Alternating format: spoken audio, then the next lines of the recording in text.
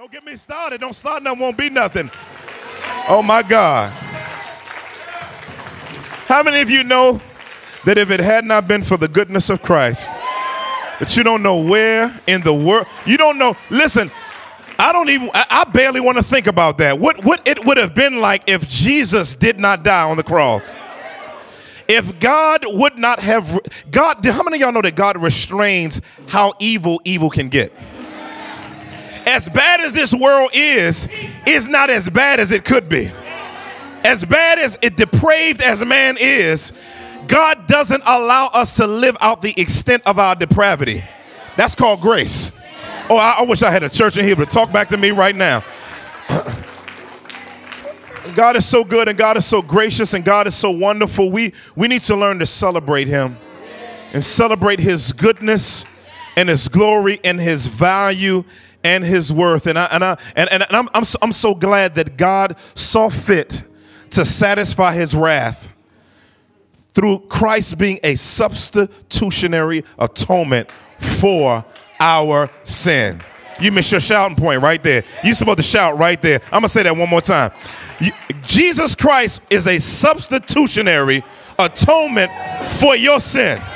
Meaning you should have spent eternity separated from God, paying for your sins forever. But Jesus Christ said, hold on. I'll take the wrath that's due them. I'll put it on me.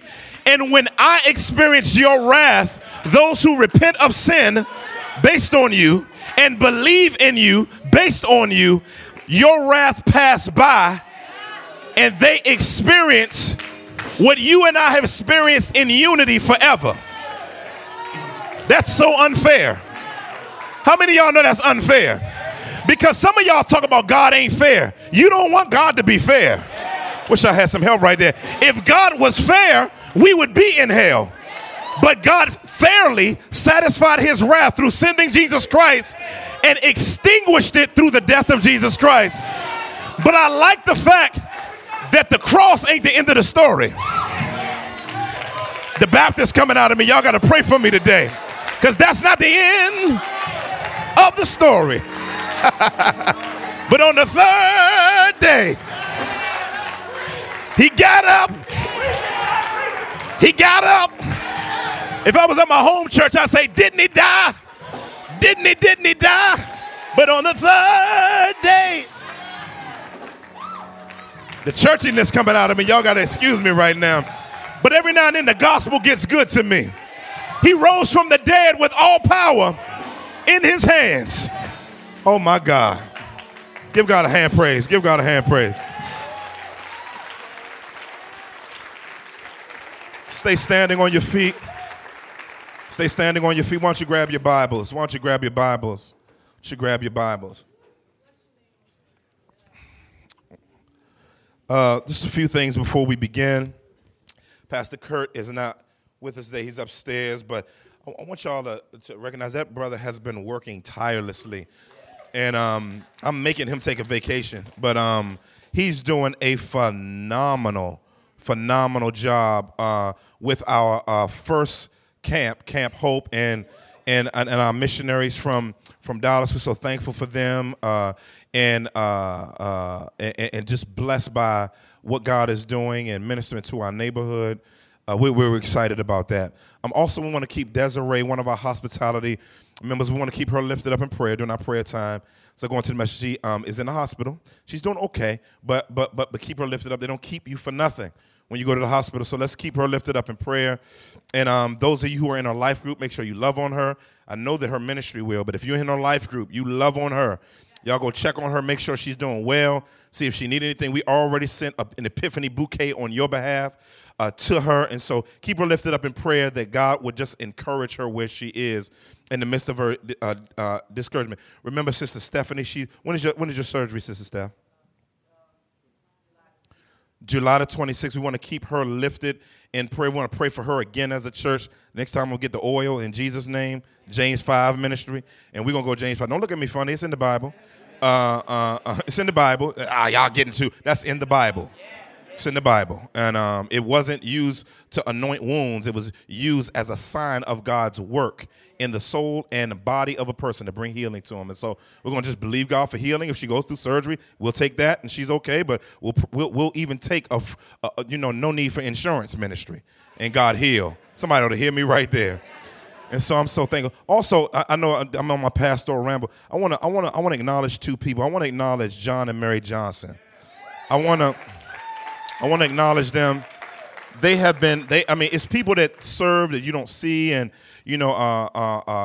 Rennie and Christian got married yesterday, and they were their mentoring couple, and I just want to highlight them because one of the biggest things, y'all remember I used to do everything, and as they came in and different leaders have taken on, I can talk all day, but specifically I want to highlight them because I haven't yet, and just thank God for their leadership in the area of premarital counseling. Let's give God a hand praise. With having a young church and young people getting married, you need some people that have been through some wars and some healing and some challenges that God would raise up to be able to mentor couples to see the single parent rate go down in our city. Somebody ought to hear me. Amen. Amen. We're not against our single parents. We love our single parents, want to come alongside of them, but we want to celebrate the strength that God gives them in the midst of what they're going through, but we also want to celebrate when people help people to get married. Amen, somebody. Amen. I think that's it. That's it, right? All right. Let me let's turn our Bible to Psalm 34. Psalm 34. I'll start reading and you just keep going. We can start that clock over for me. Thank you. Start it over as soon as we finish the word. I need all the time today I can get. All right. We'll be out on time, though. Let's start it. I will bless the Lord at all times. His praise shall continually be in my mouth. Keep going. My soul makes its boast in the Lord. Yeah. Let the humble hear and be glad. Oh, magnify the Lord with me, and let us exalt his name together. Yeah. I sought the Lord, and he answered me, and delivered me from all my fears. Those who look to him are radiant, and their faces shall never be ashamed. This poor man cried, and the Lord heard him, and saved him out of all his troubles. The angel of the Lord encamps around those who fear him, and delivers them. Oh, taste and see that the Lord is good. Blessed is the man who takes refuge in him. Oh, fear the Lord, you his saints, for those who fear him have no lack. The young lions suffer want and hunger, but those who seek the Lord lack no good thing. Come, O children, listen to me. I will teach you the fear of the Lord. What man is there who desires life and loves many days, that he may see good? Keep your tongue from evil and your lips from speaking deceit. Turn away from evil and do good. Seek peace and pursue it. The eyes of the Lord are toward the righteous, and his ears toward their cry. The face of the Lord is against those who do evil, to cut off the memory of them from the earth. When the righteous cry for help, the Lord hears and delivers them out of all their troubles. The Lord is near to the brokenhearted and saves the crushed in spirit. Many are the afflictions of the righteous, but the Lord delivers him out of them all. He keeps all his bones, not one of them is broken. Affliction will slay the wicked, and those who hate the righteous will be condemned. The Lord redeems the life of his servants. None of those who take refuge in him will be condemned. Amen. Amen. You should shout right there. That was enough to bless his name off of right there. I want to talk about for a little while as we've gathered as the saints together to celebrate our Savior. I want to talk about the posture of a worshiper. The posture of a worshiper. Let's pray. Father God, there is a sense that we always need to be in a place of walking with you and expressing ourselves to you in gratitude is one of the main ways and multifaceted ways that we get to do that. And so, Lord God, help us not to make excuses for why we can't bless your name. But God, help us to be determined to come hell or high water. We're going to bless your name, God. And today I pray that you would train this church to be an expressive church to you. Train us to reprimand a lack of responsiveness to the goodness of God. And Lord God, help us to pursue you. But Lord, in order for these things to be preached and taught, you know I am a vessel in process, yet positioned in Christ. And so in order for this to work out, you have to show up. So Holy Ghost, show up in a way that makes, please, Lord, Holy Ghost, show up in a way that makes preaching easy. Let the words of my mouth and the meditations of my heart be acceptable, not seem acceptable, but be acceptable in your sight. Oh God, our strength and our Redeemer in whom we trust. In Jesus' mighty name. Everybody agree with that said? Everybody agree with that said? Amen, amen, amen. You may be seated. You ever saw a show that was on TV for a while and you saw reruns of it to the point where you stopped watching it, even though you love the show, you stopped watching it, right? And then for a while you distance yourself from it. Years later, you see it and you experience it all over again anew, right? That's how I feel about some of the things, the way we started Epiphany Fellowship. I think when we started Epiphany Fellowship, I think there was a lot of great things that God did to help us to focus and to develop as a church that wanted to minister to lost people and edify people and plant churches and all those different things. But as I think and I grow through some of what we reacted to, I think many times we reacted to not being the typical inner city church or being traditional.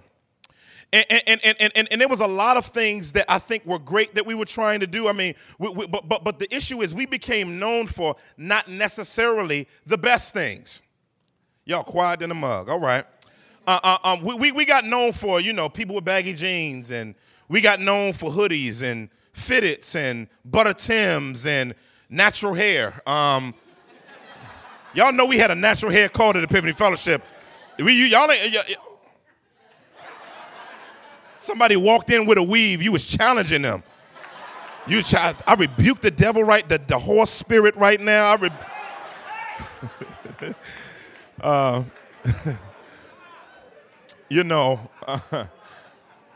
And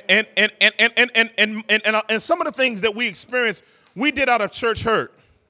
And we went the other direction. And one of the things that we didn't do, one of the things that we would forget to do the offering a lot. And we even prided ourselves off of, we forgot the offering. See how we not about money? Like them other churches who do 5 and 4, 5, we only do 1.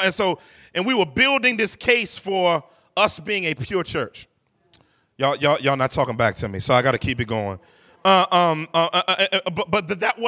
it did detriment to the souls of God's people in relation to their generosity.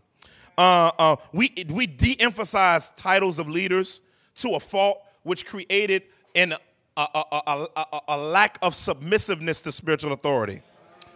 Oh, y'all looking at me funny still. Okay. And so we had to reinstitute some things to really, by God's grace, realize that everything traditional ain't bad. Some things traditional is in the Bible. And now, just because something got done wrongly, we don't remove the biblical principle. We pray that God would purify us to do it on his way. Now, I don't care how theologically sound you think you are and how you do something. Your motives are never 100% pure. Somebody should talk back to me right there. See, most of us give ourselves a check off that we're pure in our motives. And I can tell you right now, our best attempts at holiness are filled with ill motive. Y'all not going to clap back at it, but it's tight, but it's right. And so one of the areas that we began that I want us to really recover from, we're in financial recovery right now to help people, give. We're going to talk about generosity soon, worship and generosity. We're going to talk about that. And I ain't going to say, well, I just want to let you know we don't usually talk about money. We're not doing that no more. All right? I'm going to just preach what the Bible says, and you can feel how you want to feel. Wish I had some help right there. I'm tired of catering to people's church hurt and not preach what the Bible actually says. so that you can feel better about not being obedient to Jesus Christ. Wish I had time to just preach on that, but that's another sermon. And so one of the areas that I felt deeply about is the area of worship. Is that if somebody broke out in a run, we would be like talking to them after service. Now, which spirit are you of? We trying to theologically molest them, if you will, into not. That's literally what it was. Somebody shout, everybody looks over like, why don't they shout, hallelujah, hallelujah. And what I found out is that we were beginning to base our value on what we're not, versus on what we were supposed to be. And so one of the things, we're in recovery. We're in Epiphany. We're in the whole recovery group. We're in a recovery group. We're in a worship recovery group this morning. Okay, my name is Eric Mason, and I'm a recovering non-worshiper. Just gonna let you know that right now. Right, that's my name. All right, and so because I wanted to start, because I know how we are. I wanted to start us off with identity in our series. That's very important in worship. Then I wanted to move us to lifestyle in worship, so we can know that because you identify based on John 4, you've been changed through Jesus Christ, you're his, okay? Now you go from with identity, not go from, you keep that because you have an identity, but then you go from there in a lifestyle, and you walk in a lifestyle in response to the fact that God has saved you and chosen you and brought you into the heavenly family, and there are rules in living in his household. That's what my mom and daddy used to say. If you're going to live under my roof, there are rules to living under my roof. So lifestyle points to the fact that because that's what the Bible says, walk worthy in a manner worthy of the calling with which you've been called. Ephesians 4:1, which points to the fact that we live a life that's in concert with the death of Christ. That means we repent of our sin when we sin. I had to repent hard this week. Messed up real bad. Had to repent to my wife. Trying to live out the lifestyle of worship. Yeah, the pastor said I had to repent of my sin. I wish I had some help there. You got to repent of your sin. That's a part of being a worshiper. A worshiper doesn't mean you're perfect. It means you're made perfect, and that you say, I'm going to depend on the perfecter of my faith to perfect me. That's when you know you're a worshiper. I'm going to come back to that in a minute. But then we like the theoretical, worship. But then worship biblically is not only an identity and lifestyle, but it's an expression. Y'all ain't get nary a amen on that one. It's an expression. And so we come to this passage in the Bible that teaches the sound doctrine of expression. Now let me add that to your belt. Expressing verbally to the Lord with body and mouth is sound doctrine. It's unsound in doctrine to sit on a praise. Y'all ain't with me this morning. It's unsound in doctrine. How do I know? Because there was 10 lepers that came to get healed.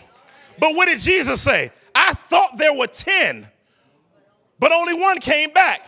That means theologically, Jesus has in his mind that gratitude is a response to the goodness of God doing something for you. Oh, y'all too quiet. That ain't sound doctrine, is it? It ain't sound doctrine. I know. Because we're afraid that if somebody shouts, that means that sound doctrine is going to come. Where is that in the Bible? That when we have exuberant worship, the church is unsound. I had people come to me, the church wasn't sound. I said, why? Because there were people running everywhere. Now, we're not talking about a lack of control. Slapping people in the head, wig going left, your weave stitches coming out, and all right? You don't smack people. You don't throw babies in the air during worship. I'm just saying. I'm still in my introduction. I'm just saying, all right? And so we come to a passage where the background on this, even though it's a part of the canon, a lot of guys don't really recognize and understand the Davidic background of this passage.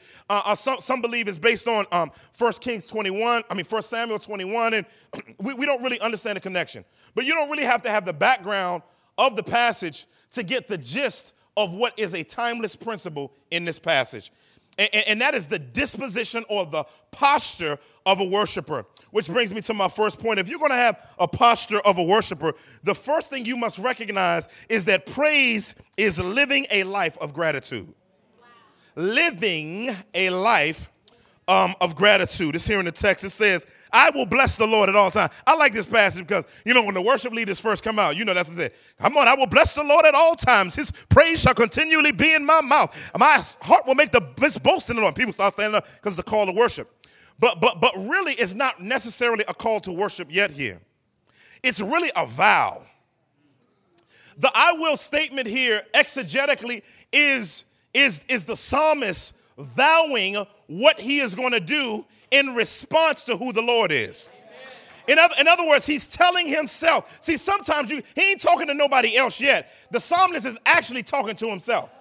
He's basically telling himself. He's basically saying, heart and mind, no matter what I go through. Wish I had some help right there. Don't make me close early. He said, I don't know about anybody else. I don't know about my mama. I don't know about my cousin and them. I don't know about Pookie off the block. But Lord, I will bless the Lord. Listen, some of y'all need to make it your life mission statement that you are going to bless the Lord. Now, I already see your human wiring looking at me funny because some of you out there right now are looking at me talking about in your soul, it's just cultural. In other words, you're saying you're just bringing some type of ethnic culture to the mix because certain ethnicities or certain denominations are more expressive. Let's get that booger out the way right now. That's a devil that need to get out the way right now. Listen. This is written in the context of not just the Jews. There's a lot of Jews that didn't like to worship. There were a lot of Jews that, but this transcends your human wiring. Okay? I'm getting ahead of myself, but I don't care what you are on a disc. Some of y'all don't know what the disc is. It's a personality test. I'm a high D. I'm a high I. I'm an S. I'm a C. Or the Myers-Briggs said it. Some of y'all had to do this again in college. The Myers-Briggs says I'm an introvert. And because I'm an introvert, I'm not going to express myself to the Lord because that's not a part of the way that he made me. Because I don't give a doggone about a Myers-Briggs and a type indicator. Listen, the Bible says let everything that have breath. Let me tell you something. Oh my God, help me. Listen, that transcends your wiring, your gifting, listen, it's a calling. That's a core calling of what it means to be a believer. That means whether you're black, whether you're white, that means you got to make a determination that I will bless the Lord. And then now, I know this sounds future, but it's actually what he's doing while he's saying it. Y'all missed that. Because he's not saying one day I'll bless the Lord when I feel like it. Well, he said, I will, while he's saying it, bless the Lord. In other words, I'm currently going to bless the Lord. So he's standing up in there. I don't know if he's stomping. I don't know if he's shaking while he writing. I don't know if he wrote it down. I will bless the Lord. And then he started, I don't know what the psalmist was doing. But he said, I will bless the Lord at all times. I like that. That means that blessing the Lord never stops. Now, what's interesting about him blessing the Lord at all times, he is recognizing when he's talking about the Lord, that's key, is it points to the sovereignty of God. God being sovereign over all things. His lordship. Meaning I'm going to bless the one who I am in a relationship with. And because I'm in a relationship with him, I am going to decide in my heart that I'm going to, no matter what comes in my life, no matter what happens, no matter what anybody does to me, I will bless the Lord. Y'all looking at me funny. Ecclesiastes, a.k.a. Kohelet, chapter 3, verses 1 through 8 says something interesting. It says, for everything there is a time, there's a season, and a time for every matter under the sun. A time to be born, a time to die, plant, pluck up what is planted, a time to kill, a time to heal, a time to break down, a time to build up, a time to weep, a time to laugh, a time to mourn, a time to dance, a time to dance. It's in the Bible. A time to cast away stones, a time to gather together stones, a time to embrace, a time to refrain, a time to seek, a time to lose, a time to keep, a time to cast away, a time to tear, a time to sow, a time to keep silent, a time to speak, a time to love, a time to hate, a time for war, and a time for peace. Now, what's interesting about this is talking about that there are seasons for everything. However, the psalmist is giving us a trans-seasonal principle here. Y'all gonna miss this. In other words, it never said it's a time to praise and a time to not praise. I don't see that in the text right there, because that would have been theologically unsound to not give God what's due him, no matter what season you're in. So he wrote Ecclesiastes to let us know that seasons change, but Psalm 34 was written to say that God doesn't. I wish I had some help. So y'all gonna let me preach it? Listen, no matter what happens in your life, no matter what type of ups you go through, no matter what type of downs you go through, no matter what type of hell you go through, no matter what type of, listen, God is always the same yesterday, today, and forevermore. So therefore, no matter what type of season you're in, whether you're mourning, whether you're hurting, whether somebody cussed you out, whether you lost your job, whether there's no money in the bank account, whether you got a whole lot of money in the bank account, whether or not you left, whether or not somebody left you, whether or not people leave you. Listen, the Bible says, I will bless. I'm going to decide where I am that I'm going to bless the Lord. I'm going to bless me some Lord. That's what you better learn. Listen, you better learn how to bless you some Lord today. Listen.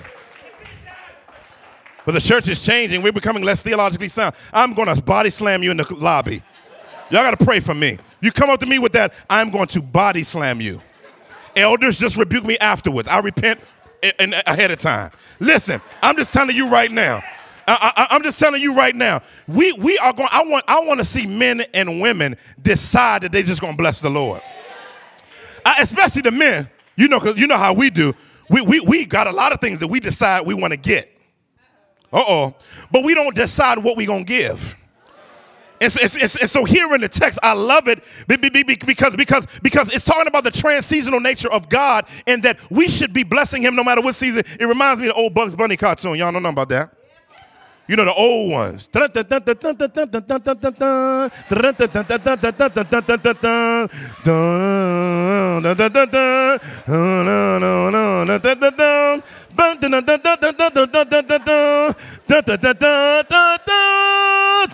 Y'all don't know about that. Y'all don't know about that. and so check it out. So one time Bugs Bunny, Elmer Fudd came after Bugs Bunny. And Bugs Bunny was down in his hole, and he was, coming with that an elephant gun, big old gun. He always had that big gun. And he came to shoot Bugs Bunny because it was rabbit season. Y'all remember that episode? Y'all remember that episode? I'm going somewhere with this. Just stay with me. And he pointed him to Daffy Duck and said it was duck season.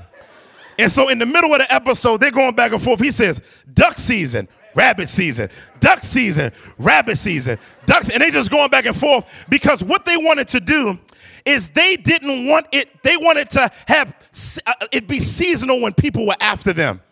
And because of that, he wanted to change his disposition based on the season that it was. So because if they could change his disposition based on the season, then he won't execute what he came to do.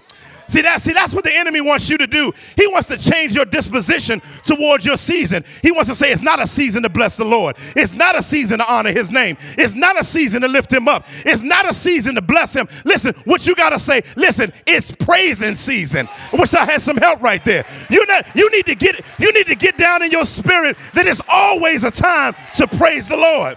I'm trying to stop, but his goodness is so great.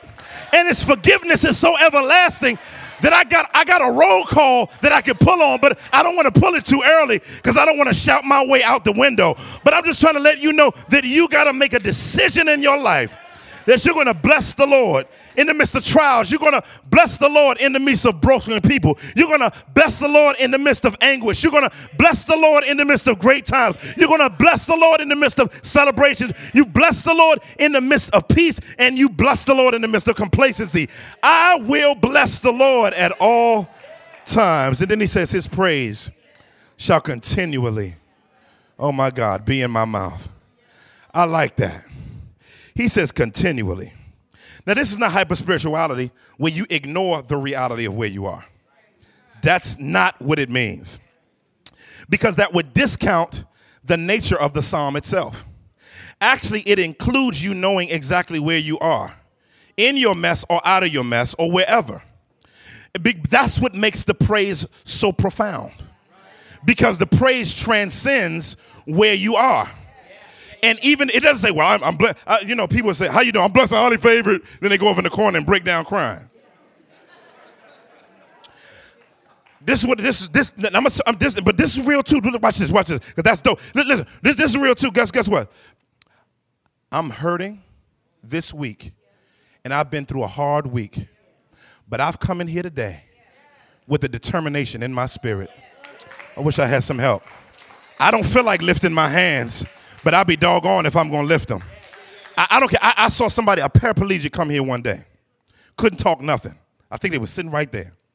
And the person was going like this, going like that. People thought that the person was retarded because they couldn't talk. And he's moving his pinky and doing like this and everything, trying to move because he barely moved. But what the person was doing, they couldn't talk, they couldn't move it, but there were a few motor functions that could still work. And the person wasn't retarded. They didn't care how they looked. And so he's blinking his eyes and eyebrows going up. And people are like, what's wrong with him? And somebody said, he's just blessing his name. Wish I had some help.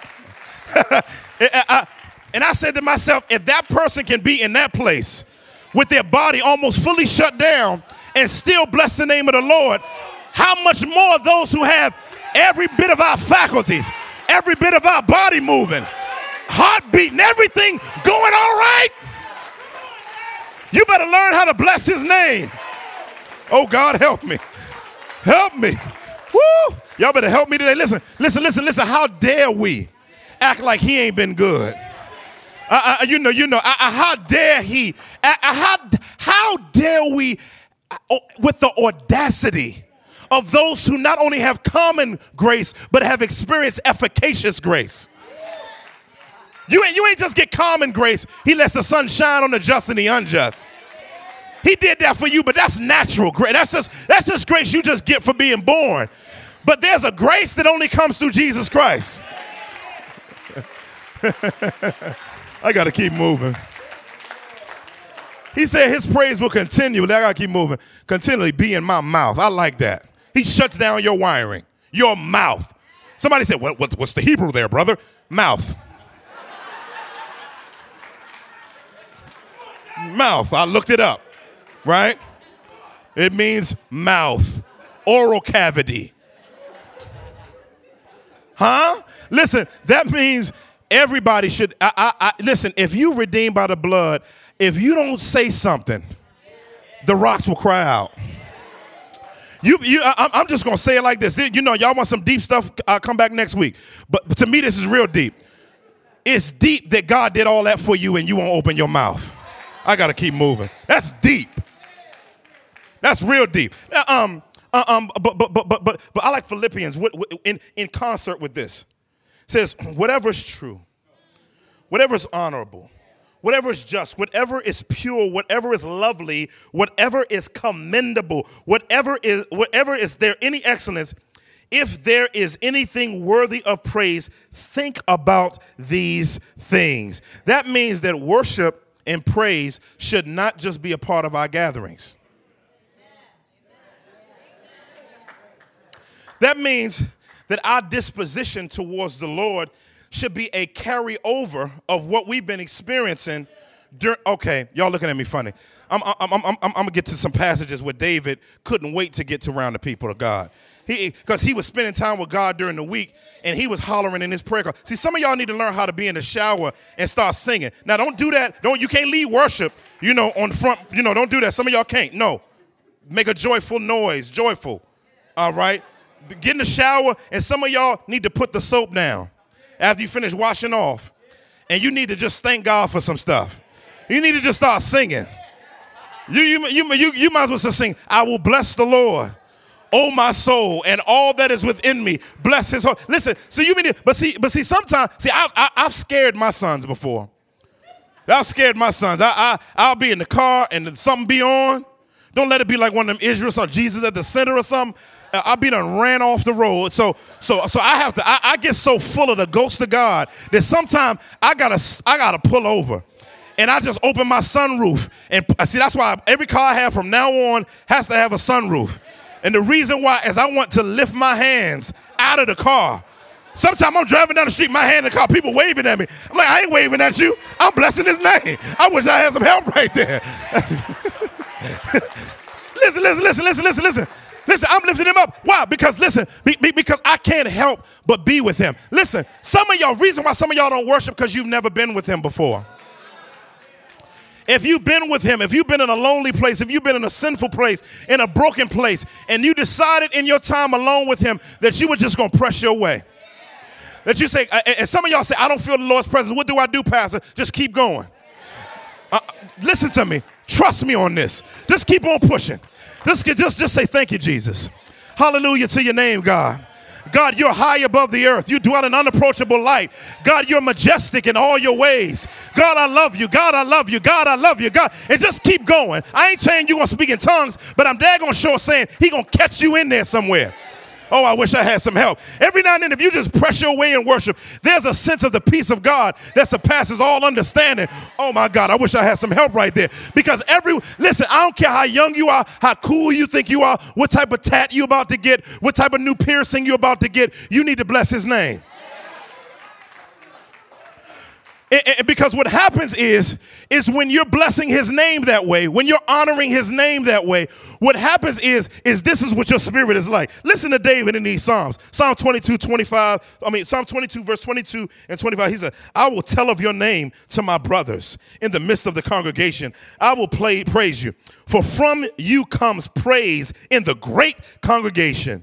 My vows I will perform before those who fear you. What is his vows? That he's going to bless his name and everybody know it. I wish I had help right there. Psalm 35:18 says, I will thank you in the great congregation.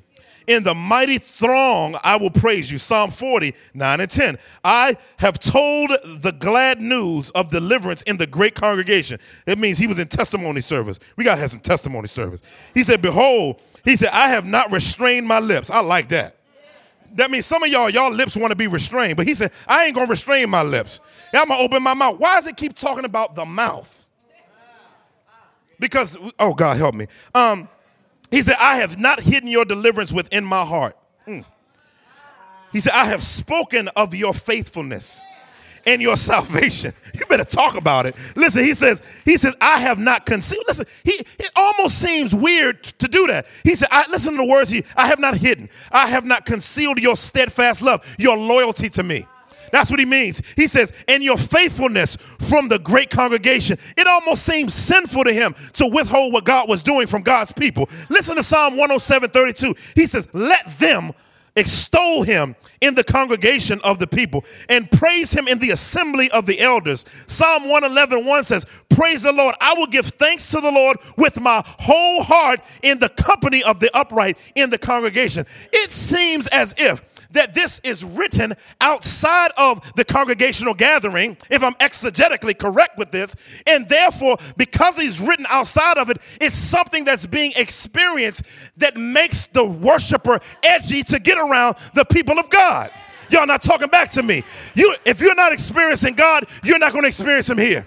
Don't come to church to experience God if you're not experiencing God outside of church.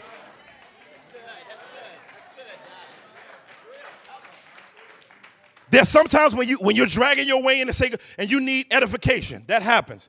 But it should be the norm that you're edgy about being in God's presence with other people that's in God's presence. I've been doing a study on the book of Acts, and it's the weirdest book in the Bible because they had no organ, no drums, no fillers, no keyboards, no old school synthesizers, no uprights, They didn't have speakers. They didn't have buildings. They didn't have AC. They didn't have heat. They didn't have great clothes. They didn't have parking lots for their donkeys. They didn't have a whole bunch of things. But I'd be doggone if it did not stop their praise. Because some people talk about praise and worship and all of that is an Old Testament phenomenon. I'm like, what Bible are you reading? What Bible are you reading where the people of God weren't losing their mind? And what's the funniest thing in the Bible I've ever seen is when Paul and when the 12 got locked up. And when they got locked up, I was blown away by what happened. They got their behinds handed to them, got it whooped. They told them to stop preaching in Jesus' name and all of that. And then they got kicked out. After they got kicked out, they started worshiping God. Now, that's the weirdest thing I've ever seen in my life. How in the world do you get your behind whooped for Jesus' namesake with rods and you're bleeding, but you still bless the Lord? I like what the text says. It says they worshiped him because they were counted worthy to suffer for his namesake. They're worshiping because they're suffering. Hold on. You mean to tell me if somebody persecutes me, I can worship God because I've been made worthy to be treated like Jesus Christ was? So our problem as a church, we got so much entitlement. We want to be treated right. They didn't treat me right. But the early church didn't get treated right. But they still found a way to bless his name. And I hope that that's what our disposition be. Next point, and I'm out of your way. It said, next point, last point, it says, praise is the consistent posture of those who recognize their neediness for the Lord. Their neediness for the Lord. Look at the verse. It says, my soul makes its boast in the Lord. The humble hear and be glad. Oh, magnify the Lord with me, and let us exalt his name together. He said, my soul, talking about his innards again. But then he says, make its boast. This is dope here. Because what's happening here is he's pointing us to the potential and the position of our rights. In other words, we're not supposed to boast in us. We're supposed to boast in him. There's very few things that God gives you freedom to boast about. Very few things. The Bible says in 2 Corinthians chapter 4, around the verse 4 and 5, it says, we do not preach or boast in ourselves, but we preach Christ or boast in Christ and him crucified. Jeremiah chapter 9, verse 23 and 24 says something powerful. It says, thus says the Lord, let not the wise man boast in his wisdom. Let not the mighty boast in his might. Let not the rich man boast in his riches. But let him who boast in this, that he understands and knows me. Listen, you have the right, based on God, to boast in one thing and one thing only, that you have intimacy with God.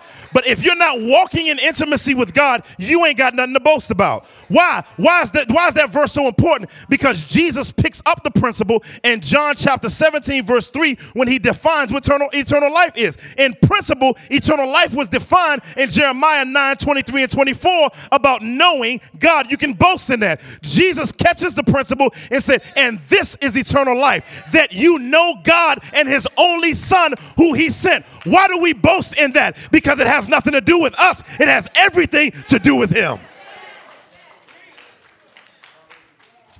So that's why your soul can make its boast in the Lord.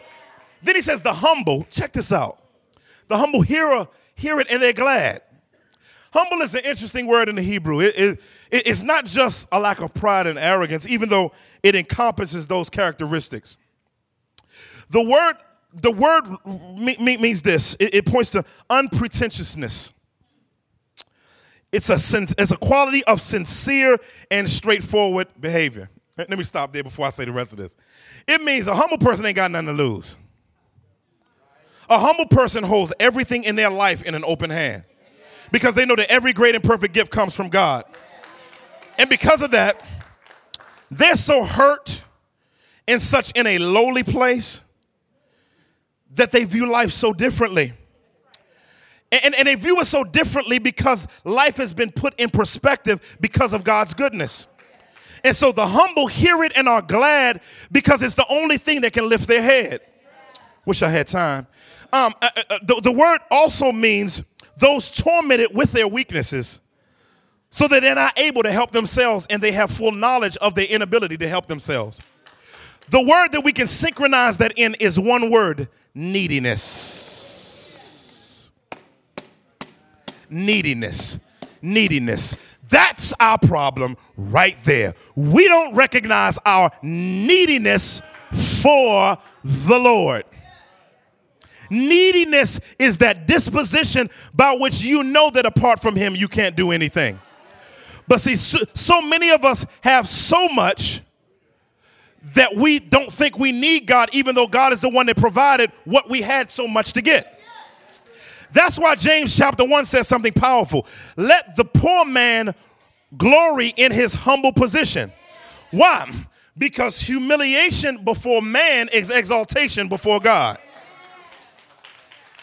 I remember Crawford Loritz was preaching at our annual Thriving Summit, and he said one of the marks of a leader is a ever sense of God neediness. I got a friend. Her name's Kristen. She's gonna kill me for this, but I love her to death.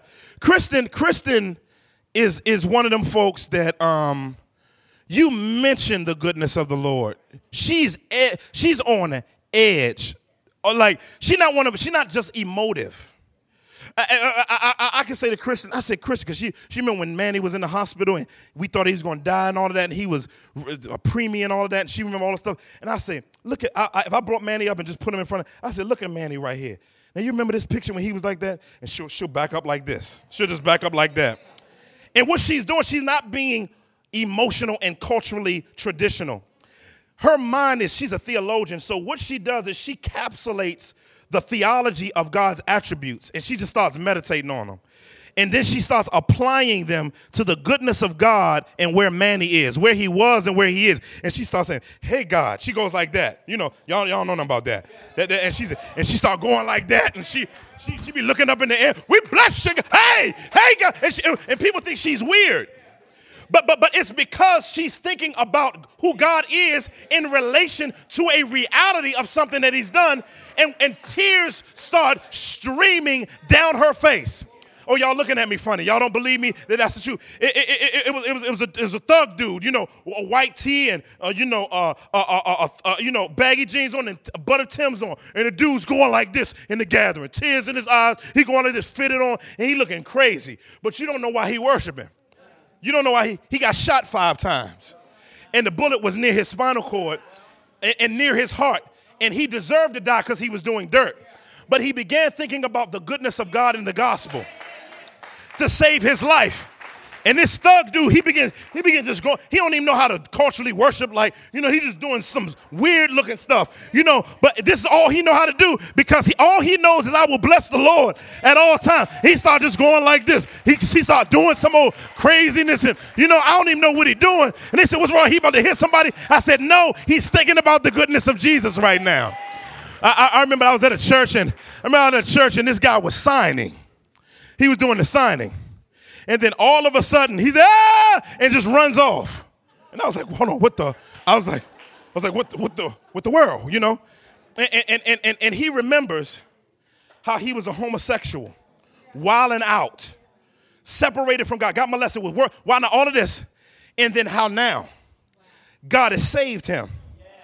And even though his effeminate characteristics hasn't gone away, he wants God to work on him in his heart.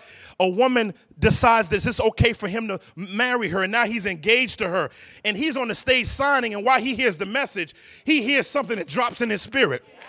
And he couldn't take it no more. Somebody had to come. They always know that when he get up, you better have somebody else, because if something touch where his spirit is, he gonna run up Diamond Street or something.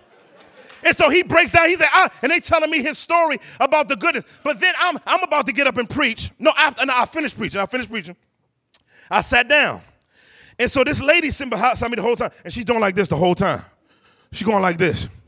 And then she stands up and starts going like that. I don't know, she was stretching, getting ready for something. I was like, what's with the world in Jesus' name? She grabs my leg like this. And I'm looking like, what is happening? And she goes like this and takes off running.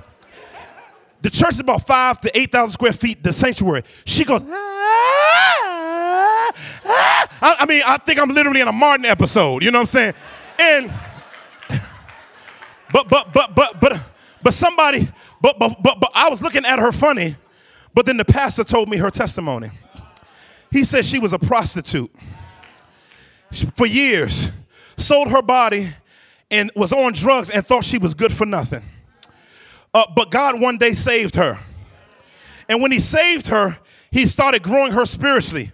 A man thought she was attractive. He started trying to holler at her under the leadership of the leaders. He found out her testimony and says, I don't care about all that. That's been covered by the blood. I want to marry you. So every Sunday, she thinks about how messed up she was, how far away from the peaceful shore she was, and she thinks about specifically, theologically, the death, burial, and resurrection of Christ and how the blood has covered her, and she's trying to wrap her mind around the fact of how bad I was, how messed up I was. How was a drop of blood just enough? Just a drop of blood was just enough. Matter of fact, just a molecule of the blood of Christ, it was just enough to make her whole. And she can't take it no more. So she said, excuse me, Pastor, he's been too good to me. I can't hold it no more. I bet you if I pass this mic around here right about now, some of y'all done had abortions. Woo! Some of y'all were whoremongers. Some of y'all were on drugs. Some of y'all were alcoholics. Matter of fact, some of y'all was high last night. And God is being good to you right now. Just one molecule, one atom, a part of the nucleus of his blood. Without it in its full blood form is just enough to make all of the sins of the world whole. Just one little drippy drop. The blood is able to transform and change. Able to change and bring the broken and make the broken whole. The blood is able to take you from your worst state and bring you to your greatest state. The blood of Christ is able to renew you. The blood, no matter how dark it's been, the blood, every mistake, the blood.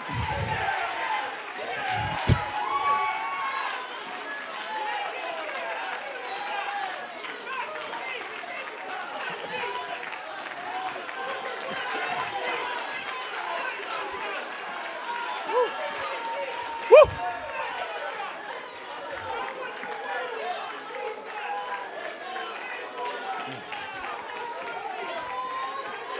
The blood.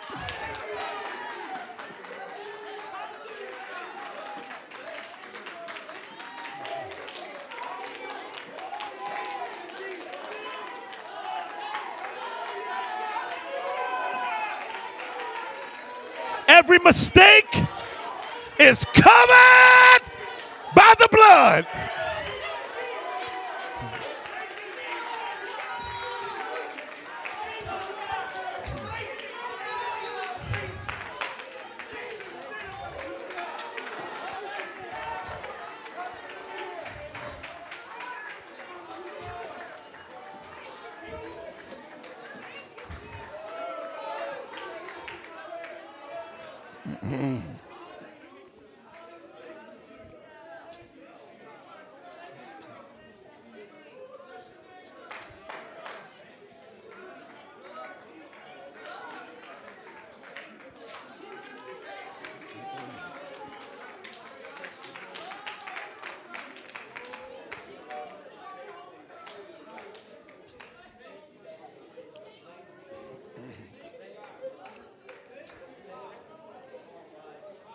It's all right to praise him. It's all right to praise him. It's all right to praise him. Yes, Lord. Hallelujah to the living God. The blood that gives me strength. From day to day, it will never lose its power. I want to sing this real quick. Oh, how I love Jesus. Why don't you sing it with me? Oh, how I love Jesus.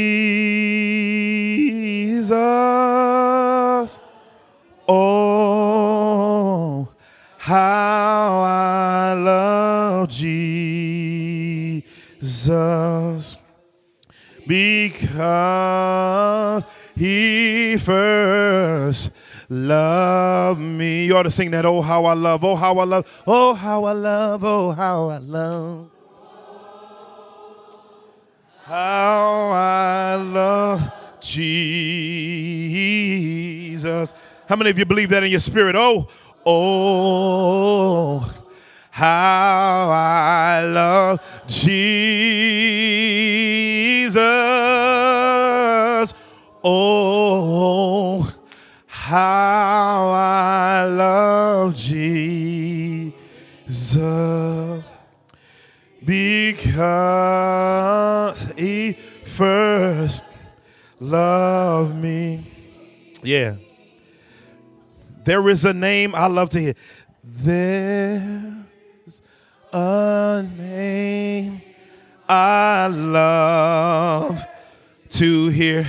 I love to tell of its worth. I love to sing out his word. Let's pick that up a little bit. It sounds like music. Sounds like music in my ears. The sweetest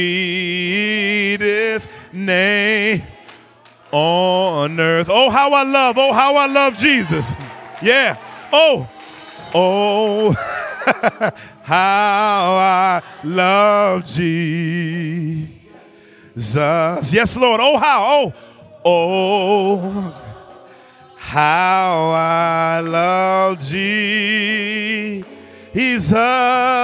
Yes, Jesus. Oh, how I love Jesus. Because he first loved. One more time. Oh, how I love. Oh, how I love. Pick it up just a little bit. Oh. How I love. Come on, put your hands together like this. Like the old church used to do. Oh, how I love. How I love Jesus. Oh, how I love Jesus. Because he first. One more time. Oh, how I love Jesus. Oh, how I love Jesus, Lord. Jesus, Lord. Oh, yeah.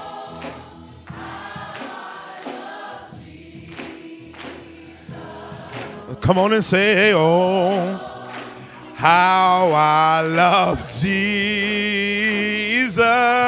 Yes. Oh, how I love Jesus. Because he first loved me. How many of you believe that down in your sanctified soul? No greater love than this, than one would lay down his life for his friends.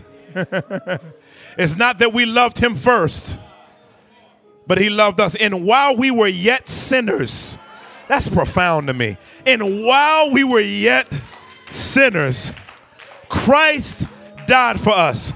The best thing about the gospel is that God doesn't wait till you get it right. He gets it right for you. in Jesus Christ. So maybe there's somebody here today that you have been saying, I want to ready myself to get saved. You've been coming here and you've been trying to make yourself ready. The Bible says, by works of the flesh shall no one be justified. So you can't make yourself holy. Only the pure life blood on Calvary's cross can make you clean. If you're here today and you want to put your confidence in the Lord Jesus Christ as a substitutionary atonement for your sin. That word, that 2-cent word just means that on the cross, Jesus Christ subbed you out of the game. He took you out of the equation of you being in the game of death to spend eternity forever under God's wrath. But Jesus tagged in on our behalf, and he became a penal substitutionary atonement, a substitute on our behalf, so that he got on the cross and left us out of the game of the wrath of God being on us. And he took the entire full brunt of the wrath of God. That's the anger of God against sinfulness. And anybody that repents and believes that he died in their place and was raised from the grave shall, not might, shall be saved. That's the gospel. If you're here today.